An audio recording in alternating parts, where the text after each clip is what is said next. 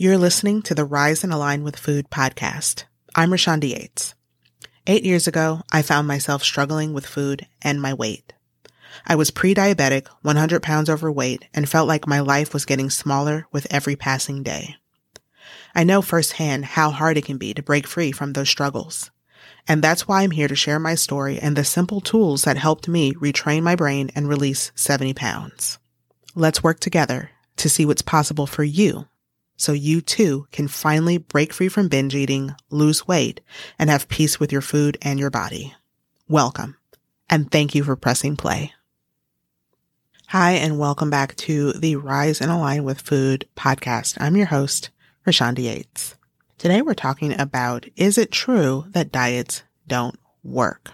So let's go ahead and just dive right into this. Is it true that diets don't work? And I get why you might think that diets don't work. Because, there's a great potential for them to be overly restrictive and therefore unsustainable. And we've all witnessed or have been ourselves those that have been on perpetual diets, diet after diet after diet, and never have real and lasting success on the diet. And on the other hand, you might have met those or have been yourself, someone who has lost a lot of weight and then gained it back. And maybe even someone who's lost a lot of weight and gained it back again and again and again. So I completely understand why, you might believe diets just don't work. And what you probably haven't yet fully realized is that a diet is simply a way of eating. In fact, the definition of a diet is the kinds of foods that a person, animal, or community habitually eats. And to say that diets don't work because some people over-restrict and can't sustain them is like saying that prescription medicine doesn't work because some people overuse them. So it's not that diets don't work, it's that unsustainable diets don't work. And when we look at those who have successfully used a diet to lose weight and keep it off, what did they do? Well, what they did was they learned how to feel satisfied on their diet so that they naturally desired less food, or at the very least, so that they could sustain the slight amount of discomfort that they might have tolerated in order to lose weight. What many people do when they want to change their diet to lose weight is they automatically start cutting calories or ingredients without understanding first how to activate satiety. And you may have gone through this process yourself. You say, okay, I'm going to lose weight. And so you automatically just, you look at, okay, well, what amount of calories do I need to eat in order to lose X amount of pounds in X amount of time? Or maybe you say, okay, I'm just going to cut out all carbs, or I'm going to stop eating sugar, or, some other ingredient. And the problem with this is, if you don't know how to activate satiety during a meal, well, you can end up eating and eating and eating and feel physically full, but never satisfied. And that's how this phenomenon of this cycle happens, where, you go all day doing really well with your eating, eating salads all day long, and then end up getting home at the end of the night and binge eating on junk foods on the couch. When you know how to activate satiety during a meal, you naturally feel more satiated. Obviously, you desire less food, you have less cravings, you feel more energy, you're more likely to move your body. And since you naturally desire less food, a calorie deficit is much easier to achieve without feeling deprived, which means you're not constantly thinking about food. This means that you can lose weight in a way that feels enjoyable, that feels sustainable, that feels doable and manageable. Now, there are actually 3 types of satiety that I've identified with myself and working with my students that you want to make sure that you address during a meal to ensure that you're fulfilling your body's needs and your needs as a being, really.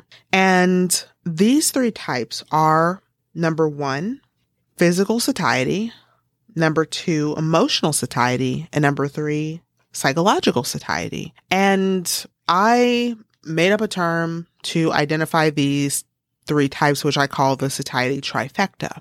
And when you hit each of these 3 types of satiety on a regular basis during your meals, that's when you can have peace about your eating. That's when you can have peace about your body because you know that you're on track. Because, again, going back to when you naturally desire less food, you are already creating that calorie deficit with ease. And when you are eating in such a way that you feel satiated, you naturally tend to have more energy and are more active naturally. The 3 types of satiety, again, are physical, emotional, and psychological. And I'm going to be going into these a little bit more in a later episode.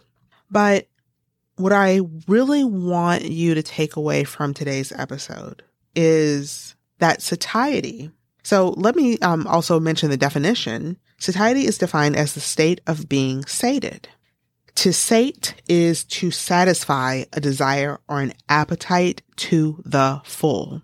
And so, taking this definition, you can imagine that when you've satisfied a desire or an appetite to the full, well, that means that you no longer desire to keep eating. So this is something that is experienced by those who learn to activate their body's satiety. You get to a point in your meal where you just simply do not want any more food.